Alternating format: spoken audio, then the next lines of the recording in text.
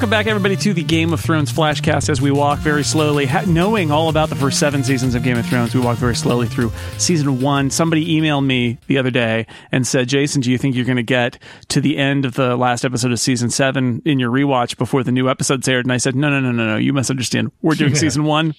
That's all. That's literally all we're doing. And we're up to episode 6, A Golden Crown. That sounds really great. Who wouldn't want a golden crown? Here, joining me to talk about it, you heard her. She's there. It's Kelly Guimont. Hello. Hi. It's I'm good really to have... glad. Eventually, I'm really glad to make it here tonight. It's another and get a chance to talk. HBO Sunday night show, but it's not Westworld. It's Game of Thrones, but it's okay. Yeah. Well, There's that's still why I had Sunday violence. night free. Yeah. So, yeah. Yeah, that's also true. And of course, the usual suspects, including myself, are here. Monty Ashley, hello. Hello, Jason. Hello, Kelly.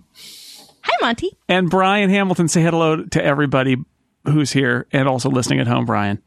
I demand trial by combat, and I name my champion Kelly Guimont. Oh, of course you do.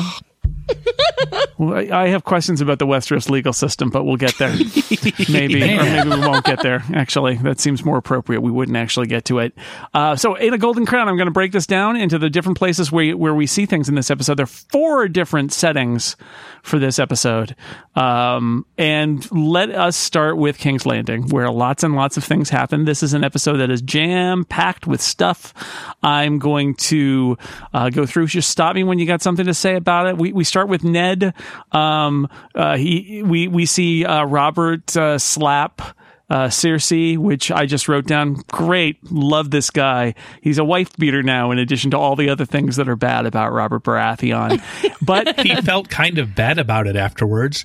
He should, because that's probably what got him killed. Yeah. Mm-hmm. Yes. Oh, yeah, absolutely. And the most important part, and this, I feel like this should be a regular segment on this rewatch. And this is the Monty, sponsored by Monty. It is the "We'll talk when I return" segment. Oh, man. Once again, somebody who's about to die says, well, we'll talk about this, Ned, when I return. And Robert Baratheon ain't coming back, folks. So that's all we see. Mark, well, we will see him again. He'll be dying when we see him again next week. So, yeah. I hope he has something important that he's not. Basically, the message of Game of Thrones is, don't wait. Tell them now. Tell people you love them, or that you're their secret uncle, or whatever it is, now and not later.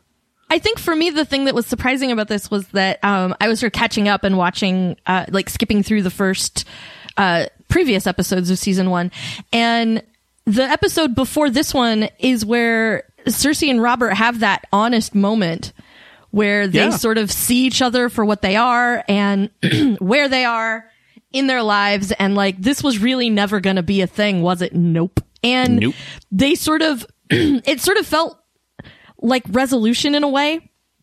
Like they had both sort of come to terms with where they were and that they were going to continue forward. And so for me, this, talk about whiplash, it seemed it seemed really even more sudden, not oh, great, I know Robert Baratheon's not a great guy in the first place. So it was very surprising to me after the conversation they had in the episode before this one that this was how this one turned out.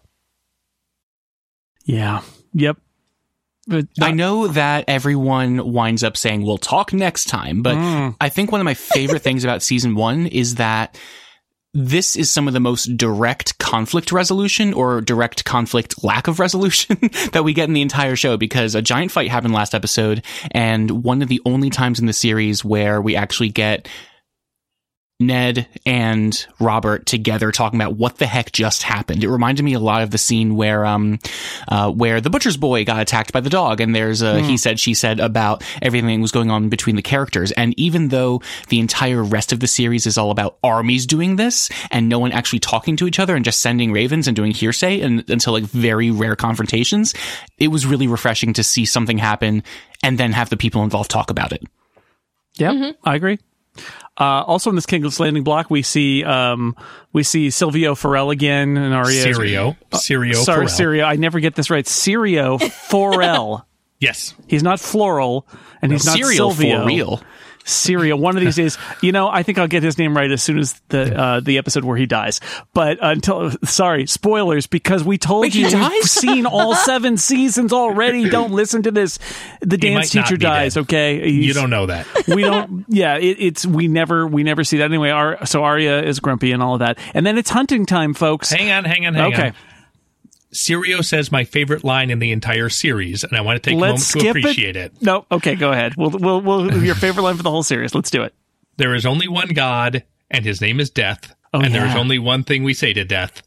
Not today. Oh, I love that. I do love that. I agree. I'm sorry I skipped over that. I think this is a little behind the scenes here. I think I was making a sandwich when that line was on, so I didn't take notes because I watch these while I'm having lunch, and I was making a sandwich and that. But as he said, there's only thing we say to Death. Before he even said it, I said, "Not today." Not today. What do you say to the god of sandwiches, Jason?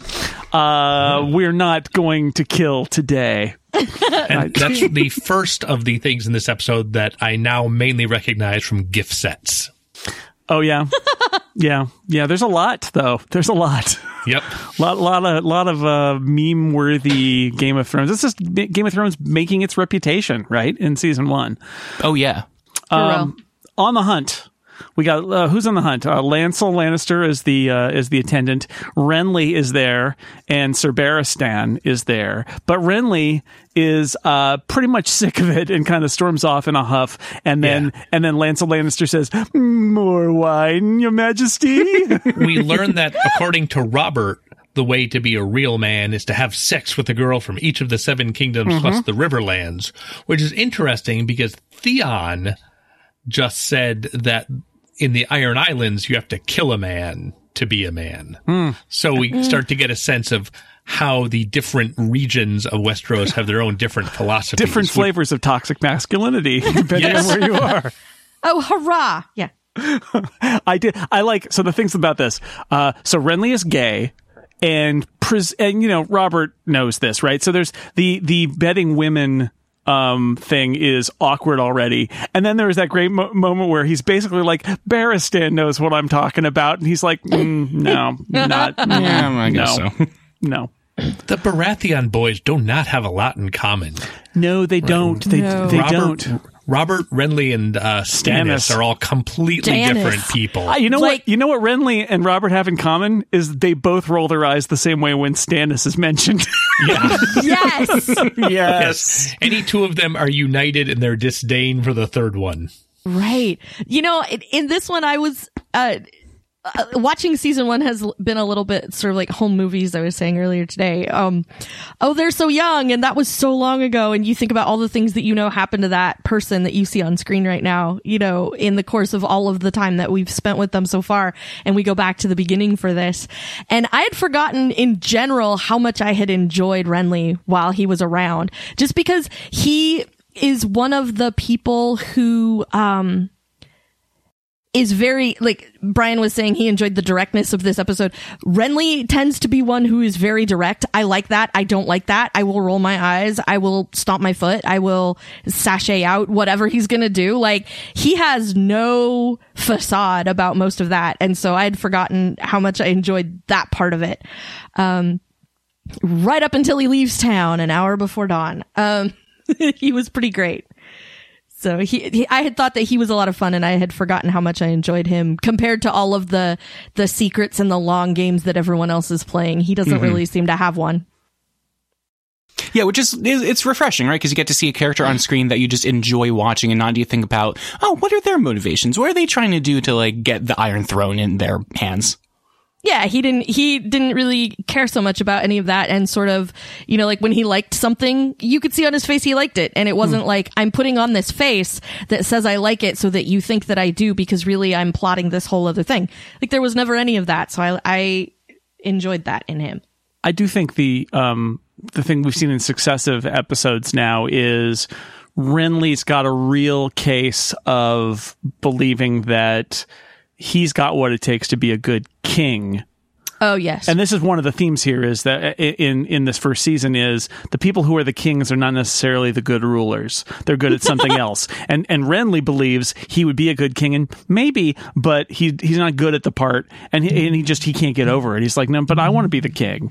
And he's had enough with his brother, because his brother made it, and he feels he would do a better job, and his brother is squandering it, which he is. That part is absolutely undeniably true. But yes. He's the one who's there. Meanwhile, by the way, good sign of a good manager is delegation. Ned is on the throne listening to the appeals from the various poor people of the Riverlands. And although this gets interesting very fast, I would kind of like it to have gone on for like 15 minutes, where it's just the most crushingly boring stuff ever. But it is the first thing that happens. This might be why you're not the showrunner. Yeah, I think possibly. Actually, I think in the book, George R.R. Martin does force you to see Ned, you want to see Ned frustrated by the litany of just terrible, boring things that happen before the interesting one happens. The show is not interested in wasting your time. So fair enough, show. But it's they killed our people and they left behind these fish, and that's a sign that it could be the Tullys. But the leader was a tall man, so it's probably the Mountain. And this seems like it's a setup because where they're trying to set up the Tullys, because Catelyn took Tyrion, and Ned decides to make a move here and sends... I'd like to point out that Littlefinger explains all of this to Ned in real time in front of everyone. Yes, that's right. Oh, is it the Mountain? As you know, Bob. Yes. Isn't your wife Catelyn Stark, formerly a Tully of the Riverlands? The fish? Mm-hmm. Yes, well, as if Peter would not know that she was a Tully. Come on. Well, just, they're helping us out here. Beric Dondarrion is sent to go to Gregor's keep and bring the Mountain in or kill him or whatever, and that Tywin Lannister has to submit to justice or he'll become an enemy of a realm. So suddenly Ned is acting because all of his guys got stabbed, and he got run through the leg in a previous episode, and he is mad about that. So that's now things are starting to fall apart. But there's two more pieces here. First, we see Sansa. She's sewing with old Septa Mordain, who complains that she's getting all Southern-like in her styles. And Joffrey shows up and is super, polite and kind to Sansa, which is maybe the creepiest Joffrey. And at the end of that scene, the shot is lit exactly like all of Princess Bride. Mm-hmm. Oh, yeah. Oh, my God. Wait, I've never caught that. Yes. That's heartbreaking. Oh, my God. You just pointed out the arrow in the FedEx logo to me in this episode of Game of Thrones. Wait, what's a storybook? Brian, just she's kidding. Don't even try to look for it. Yeah, it's the storybook romance that is totally BS, but there it is between Sansa and Joffrey.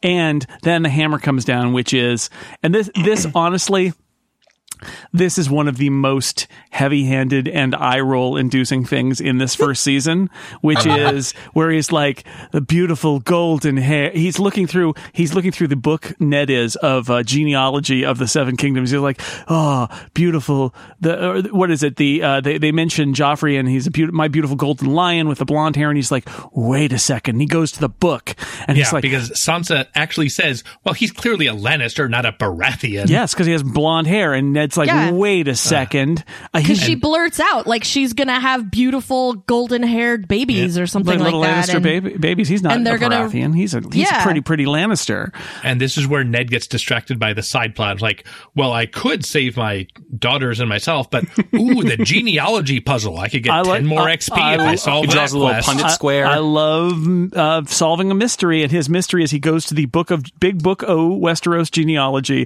which says all Baratheons have black hair. All Lannisters have blonde hair, and he literally just reads out, oh, black of hair, oh, black of hair, oh, black of hair, oh, golden of hair, oh, I accuse you, right? And it's like, I get it, right? We saw Jaime and Cersei having sex in the first scene of the first season, basically. It's like, we get it. But so this is super heavy-handed of Ned figuring out, guess what?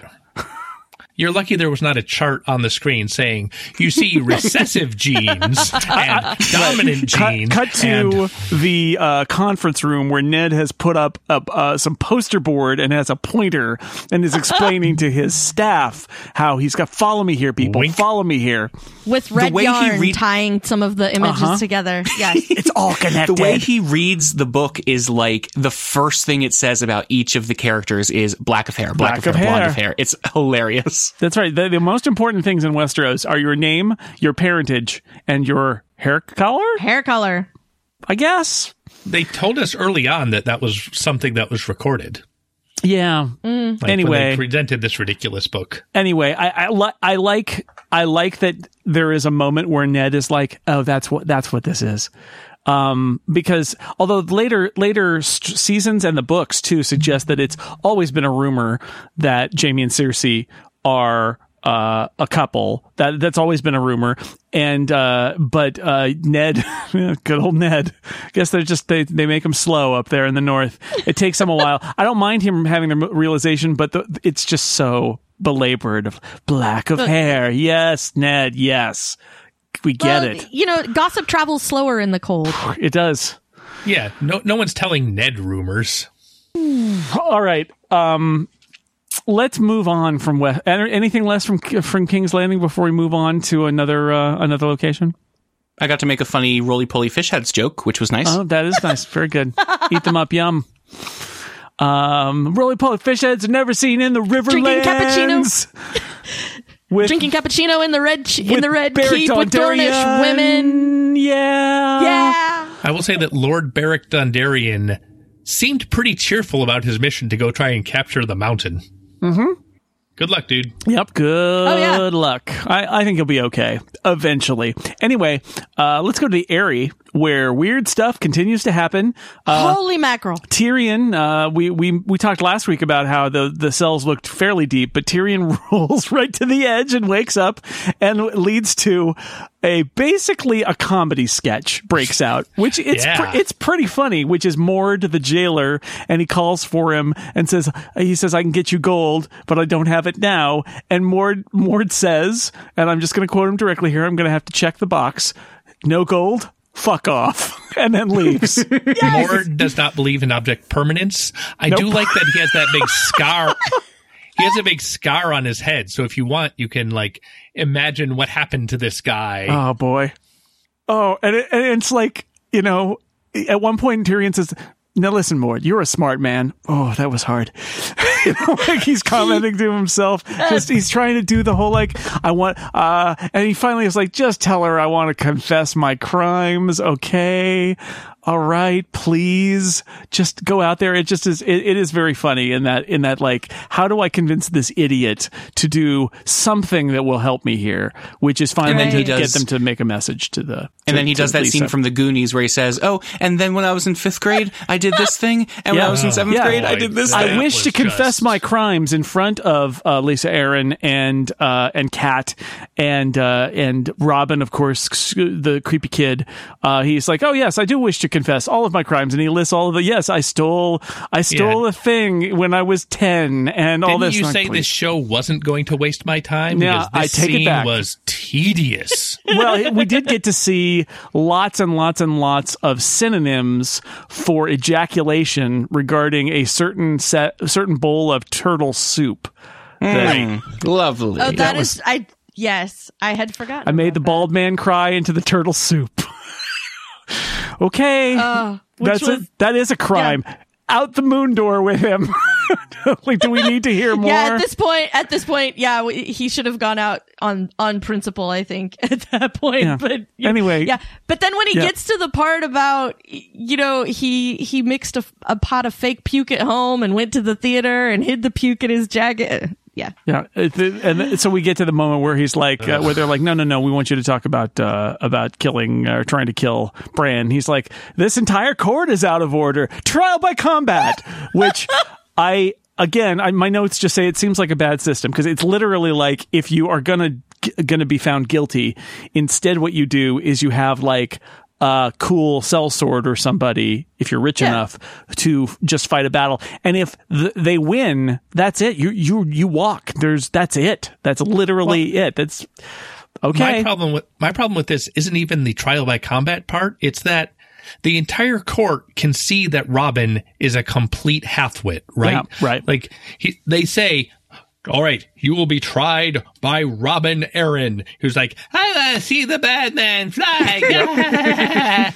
And everybody in this room is like, yeah, that's the way we do it. Yep. That kid's in charge. It's justice. But trial by combat, that's ridiculous. I mean, the idea that all these people are okay with that kid being their sovereign really kind of takes me out of the entire story. But if he serves their purposes and they don't like the Lannisters, then I think they're okay with it.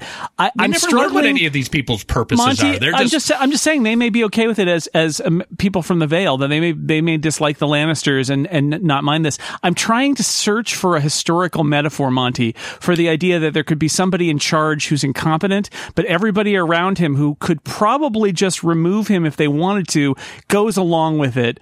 Because not just the people around him, literally everybody.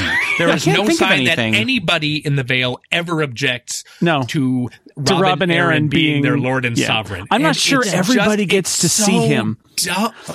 Yeah, I'm not sure he's taken out. You can't make up an entire population that objects to him if it's not shown in the story. Yeah. Well, I kind of it's felt so like dumb, and the fact that he acts that way in front of everybody, it's just so unrealistic in a show that's not that realistic to begin with. That the trial by combat, by comparison, I'm fine with, because these people are so bound by clearly inane laws.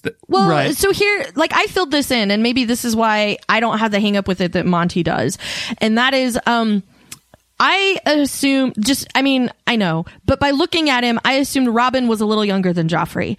And one of the things that Robert and Ned talk about is Ned being the regent until Joffrey comes of age. And so I just sort of assumed, yes, they treat Robin like he's the Lord, but everybody knows it's Lysa that is doing all of the actual managing of things, because she's the regent. Like, she's sort of keeping the seat warm until he's together enough and comes of age and is able to take the place himself. Well, so to me, that is so optimistic of you, Kelly.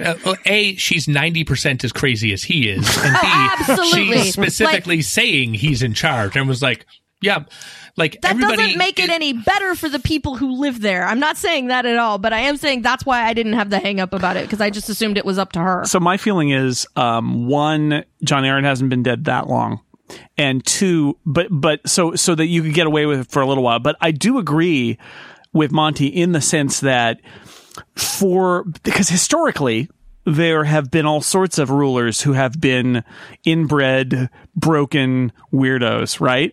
Oh, yes. But there is a structure, and there are people, powerful, competent people around them who are navigating all of this. Mm-hmm. And in these scenes, now later on, we are told Littlefinger is actually the competent person who is kind of navigating all the power structures of this with Lysa and Robin. But here it's more like everybody's just like, yep, they're the bosses. They're perfectly fine. And that isn't the problem, because the reason that the really broken, weird, inbred leaders were allowed to continue is that there were other people who were enabling them and enforcing them. And we don't really see that here. But this is weird too, because it's such a small group, and they're all the way up at the top of the Vale. So I'm not sure I believe that this is like representative of this whole kingdom. This is like some weird inner circle where they're maybe trying to keep just how messed up these people are from the rest of the people of the Vale. I don't know.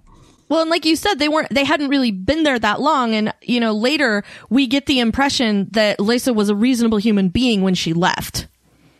And that it was King's Landing that kind of she got crazier. She got more broken with that. So she may have just been odd before and came back as this hot mess.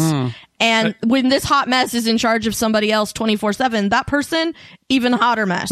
So they're all sort of feeling their way around each other because she's not been there that long. And so she's sort of doing the things that she thinks are supposed to happen, but she has never been the ruler. No. There's no way she thinks this is what's supposed to happen.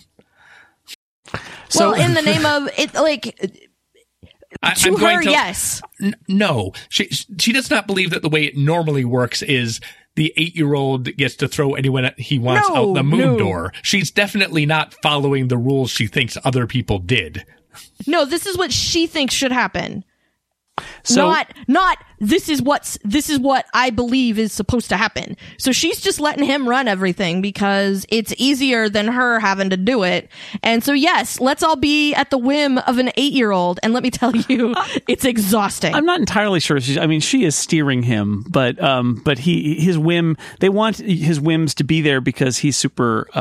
It's super creepy and super scary that you would be killed on a whim by this very strange little boy. Yes. Anyway, trial by combat happens, and Tyrion needs a volunteer, and and Bronn volunteers, and so thus begins the great Bronn-Tyrion relationship. Yeah, and first he tries to pick Jaime, but we learned that although the rule is you can say trial by combat, and the rule is you can have a champion, you cannot reschedule the combat. Yes. That is where they draw the line.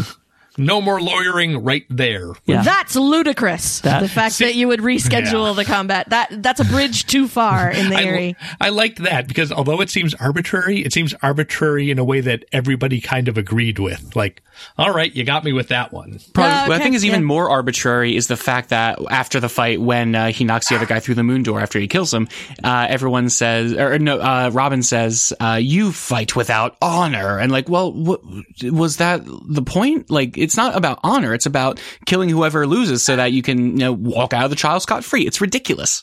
Yeah. I'm not dead. Nobody said anything about it having to be honorable. But he fought with honor. I didn't. Yeah, I really enjoyed Bronn. Like his introduction, after he'd been around, by the time you get to season 7, he's been around so long, he's just sort of part of the scenery, and you kind of forget how they met and how they ended up in, the epic bromance of Westeros. And I really enjoyed seeing him come on the scene because it's been long enough that was really fun to watch. Yeah, so Bronn wins, although I gotta say, again, if you're going to hold a trial by combat, do you hold it in your throne room? Because they just smash it up and the walls, just chips are flying off. But I like that Bronn is a professional. I mean, he is a sellsword. He is a professional, no shield, no helmet, which means in this fight, he is much faster than Ser Vardis. Yeah. And he's moving around and dodging and stuff, which is really cool and smart on his part. And they've been pushing the agility beats strength theme recently with Arya and also with the Horse Lords. Right. Yeah, the Khalasar has the same sort of the Dothraki have the same sort of stance. Yeah. Right. So that is the clever thing here, and of course, Ser Vardis is dead.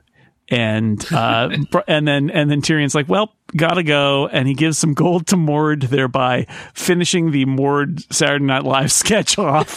And it says to Bronn, let's get the hell out of here. And that is the end of our time at the Eyrie, because they just let him go, because I guess trial by combat. And one of the things that we're going to see recurring in this show is there are people who are bound by the rules of this culture and people who are not. And in general, the people who are not, bad things happen or good things happen to them because the idiots around them are following the rules. And so here they could totally just push Tyrion out the moon door, but they let him go because Bronn killed Ser Vardis, and that all right, that I guess we have to let him go now. And that ends the story because Tyrion and the sellsword are out on the road having adventures. All right, well, let's follow Tyrion and Bronn and get the hell out of the area, and let's go to Winterfell, where there's only a couple of things happen. We get Theon talking to Robb. Hold on, you skipped the very important three-eyed raven leading Bran one step farther towards the catacombs. That may have been while, again, I was making the sandwich in that part. That's possible. Yes, the three-eyed raven. I didn't write down more three-eyed raven. It's a very important omen that will take so long to pay off. Very, very, very long time. But Theon says Robb must go to war. They're out in the countryside at this point, and Bran is on his horse with his new saddle, which is awesome. But he's grabbed by wildlings or whatever they are, wildlings, and but he's saved by Robb, and then Theon actually fires an arrow into the last of the wildlings who is holding Bran, and Robb chastises him because he could have hurt Bran, but he didn't. And we have the girl who is the one surviving wildling who we see for a while in the show. They take her back to Winterfell, and she is kicking around for many more episodes to come. This is where Theon says that thing about how in the Iron Islands you're not a man until you've killed someone. Yep. And we're being built up to see Theon as an action hero. He's like, yeah, I kill guys. Yeah, I hang out with and prostitutes. He is not. The first time you ever Absolutely kill not. someone, Robb. Ha ha ha ha. So later on, it will be hilarious when he turns out to be like the worst Iron Islander of them all. Mm-hmm. We also have one of my favorite scenes in all of media, which is in an action movie when like someone is held hostage and then someone kills whoever's holding them hostage. Like, you could have shot me if I had been over half an inch. I love conflicts like that because it's like, yeah, I saved your life, but also you did something heroic and stupid. Right. Well, we've seen him. He's a pretty good shot, and he was shooting from behind, so he had plenty of time to line that up. Yeah. Plenty of time to line it up, but he couldn't see where Bran was on the guy's body. Like, he was in front of him, and if he had shot, an inch lower, he would have hit Bran. Just shoot it a little soft so it doesn't go through his whole body. I don't know. That's how arrows work, right? It's like blackjack, but for arrows. Closest without going over. The other scene up here, and again, I feel like this is yet another Monty mandated segment we have, which is I didn't put these scenes in, Let's check in on Ros, the most amazing whore in all of Westeros. Guess where is Ros? Where in Westeros is Ros today? The answer is she is on a turnip cart headed south for King's Landing. Literally the back of a turnip cart. Yeah. Like, no joke. Yes. Yeah. So just, say goodbye to the North, say goodbye to Theon and his consistent business. And she has a conversation with Theon, right? That's what happens in this scene. They have a kind of a little bantery thing where once again she shows that she is wise and he is a dummy. Yep. Don't they have the conversation? Oh yeah. Don't they have a conversation that ends where he says he'll miss her and she's like, "Yeah, you will." Isn't that? Yep. I'll miss you. I know. Yep. Which reminds me of another movie, but I can't remember what. And then in the next episode, she's already down in King's Landing, showing that turnip carts go faster than the king. Than the king. That's a famous Westeros saying. Yep. If you want to go fast, go on a turnip cart. If you want to go slow, travel with the king. Ride with the king. It's about 3 days as the turnip cart flies. Yeah, I don't know how travel works in Westeros, and that's okay. Anyway, that's it from Winterfell. That's really all we've got. Everything else happens across the Narrow Sea, where Vice Dothrak. Yes, and this is there's wacky stuff happening here. So, there's what happens when you put a dragon egg in a fire. The same thing that happens to everything else. Yeah, well, it at this point it's basically a rock, so it doesn't do anything. But what we do see is that Daenerys can pick it up, and it doesn't burn her. But her handmaiden tries to pick it up, and her skin is burned. So this is our yes, Daenerys is impervious to fire and burning. She is a magical special creature. Yeah. We got an inkling of that when she gets in the tub, and they're all like, no, it's too hot. And she's like, no. fine. She's just fine. She's just fine. Yeah. But so what's she doing here? Is she trying to hatch dragon eggs already? Not really. Obviously, this fire is not hot enough to hatch the dragon egg, but she's obviously like toying with this idea, which is never explained, I think, of like where she thinks if I put the dragon eggs in the fire, they will hatch. Or maybe that is just part of the legend of dragons, is that you don't just leave the eggs around, you put them in a fire and they hatch. Because that's totally what happens at the end of the season. Again, we've seen the whole thing. We know that that's what happens. But she's sort of trying it here, which I didn't notice when I watched this the first time it was on.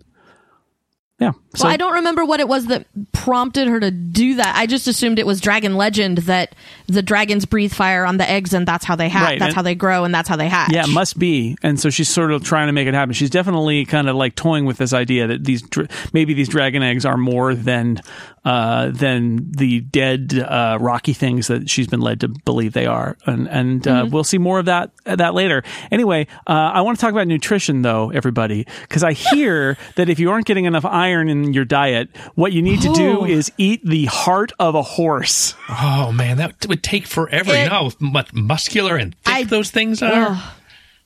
I can't even imagine. This is a wacky scene, right? She's standing in the middle of a tent, just like her face is just completely covered in blood as she slowly, it's like, the Nathan's hot dog eating contest. This is no, you know what it is? It's like one of those restaurants where if you eat the giant steak, it's free. Yes. That's what it is. Except you have to basically be naked, standing in the middle of a tent, surrounded by horse people, covered in blood, just chewing a raw horse heart. And they edit around it too. Like she has most of that thing left, and then they cut away and cut back, and it's all gone. Yeah, Yep. well, It's really convenient. it took time. We again, they don't want to bore us, Monty. This is one of my least favorite scenes in the show because it's so gratuitous and disgusting in a very personal way. But the other interesting thing about this to me is that this is the go-to Daenerys cosplay for a lot of people, where they're covered in blood on their face and then have some sort of horse detritus in their hand. And it's like, okay, you could pick literally any other outfit of Daenerys you can do, but and she I has see a lot of She has a outfits. lot of great outfits. This is not what I would know. No, it's super gross. Like, and if you've got any hang-ups about this kind of thing, like whether it's horse hearts or blood spattered faces or whatever, it's threat of gross. vomit, which was my I've seen thing. Hammer horror films. I'm used to people being covered in red tempera paint. Okay, that's different. That's so different, Monty. It isn't. There's just as much red splattered around the screen. But Well, you know it's not real. And it's They're that going for realism. It's here. that for Survivor kind of thing, right? Where it's like, what is this disgusting thing we're going to make you eat? And it's like, well, if you want to be appreciated by the Dothraki as their Khaleesi, you need to eat an entire horse heart. And she's going to do it. And at one point she almost throws up, but she doesn't. And she eats the whole thing. And they love her. Not just, and this is super important for what it's about to happen, not just Khal Drogo, but all of them love room. her. And Viserys sees that they all love her, and he's infuriated by it. And Jorah is like, this is awesome. And Viserys is like, I hate this. This is terrible. I'm going to go steal some dragon eggs, which is when Jorah stops him and is like, yeah, I serve you. Sure. But you're not taking Daenerys' dragon eggs. So he's already like, yeah, I don't think maybe, or does he even say I serve the dragon? Like, he's like, it's not you. he doesn't say any of that. Just, you're a man of honor. Yes, I am. You swore an oath to me. Yeah, I did. So, yeah. Nope. These gender reveal parties are getting too out of hand. No eggs. Yeah. It's a what horse. What I really liked in that moment is the evolution of Daenerys in that, because it's not that they don't love her because she's married to the Khal, and they don't love her because of the position she holds in the tribe. They love her on her own merit. Yeah. Yeah, and we know that this is a thing, right? Like, we know that this is, at the time it might not have been obvious, but now we know, like, this is the flowering of Daenerys, where she's like, everybody loves Daenerys. She is a popular, the people love her in various places that she rules. The people love her to a certain degree, right? And we see it here that she's got them wrapped around her finger. Well, and it's also like the evolution of, I mean, us getting a good long gratuitous look at who Viserys actually is which is, not great. And, Not great. But also like the moments where she continues to stand up to him, and we see how that turns out soon. And, how she comes into her own, like, as a result of the way that he treats her. So like when he goes and is mean to her in the tent, like in the previous episode, and she gashes him with the gold belt or whatever it is that she has in her hand. She was trying to be nice to him. She wanted him to come have dinner with her and hang out, and she had a gift of this clothing made, and he treats her terribly, and she's like, maybe, you say I awoke the dragon, but I'm not sure it's you. And how and then like, when he ends up walking and she doesn't do anything to have, to step in for him, and how she sort of comes into her own, like there's a moment where this pivots. And even if this hadn't turned out the way that it did, I feel like we still would have seen more of her coming into her own, like in reaction to the way that he reacts to everything. In the last episode, she had that moment, right, where they make him walk back to camp, where it was very clear at that point what their relationship was like, that she had the upper hand, that she was the regal one, that she was the royalty, and that he wasn't going to make it. Like, I feel like that's when she knew it. And now this is just the long, painful side where Viserys can't handle it. Yeah. Yeah, because remember, she has a conversation with Jorah at one point about like, my brother's never going to be king. Yeah, I think that's last episode, right? When it's like it's not going to be him, but maybe it'll be her, right? So that is definitely she's figured it out now, and now he's figured it out, and he's a sad, miserable bastard who gets drunk and demands his crown from Khal Drogo, or he's going to take her back and cut out the baby. Not a thing you're supposed to say in front of the horse people. That's after the heart eating ceremony. That's a bad time. And so we haven't talked a lot about Jason Momoa here, but I really enjoy him as Khal Drogo, because he is not, he first off, he has to speak almost entirely in Dothraki, which is, it's a tough thing to do, but I like in this episode, he's really great, right? Because he's definitely like, yes, you shall have a golden crown. Men shall tremble to behold. And it's like, he's pissed off. You've threatened his wife. He's really into her now, right? Like, this is more, everybody is way more into Daenerys now. She was chattel to begin with. She is not now. She is not. And then we get the thing where they grab him, and and it's really easy to melt gold, by the way. I just want to point that out there. While Drogo is saying those things, I love that Viserys is like, yeah, that's right. I am getting a golden crown. I have no ability to read the room at all. No, he's like, thank you. Give me what I have coming. That's all I asked for. That's all I asked for. That's all I wanted. I love the moment where you can see in his eyes that he's like, oh, that was a lot easier than I thought. That was easier. Yeah, I thought I would fail at this too. No. Even after he gets his arms broken and he's being held down, he's still like, but I'm still getting a crown, right? Oh, man. And he is. So they throw some gold in a pot and it melts immediately, which is, I think, not how that works. But anyway. It's a soft metal. It's fine. It's super. Yeah, it's like butter. It's the metallic version of butter. And they pour it over his head. Oh, no. Molten gold on the head. He's dead. A hilarious clunk as his head hits the ground. Oh, God. Scalp. Oh. Like, just like, it's horrific to watch this happen, and then he hits the deck with a clunk. Clunk. Oh. Yeah. Like, I guess he's out. Yeah.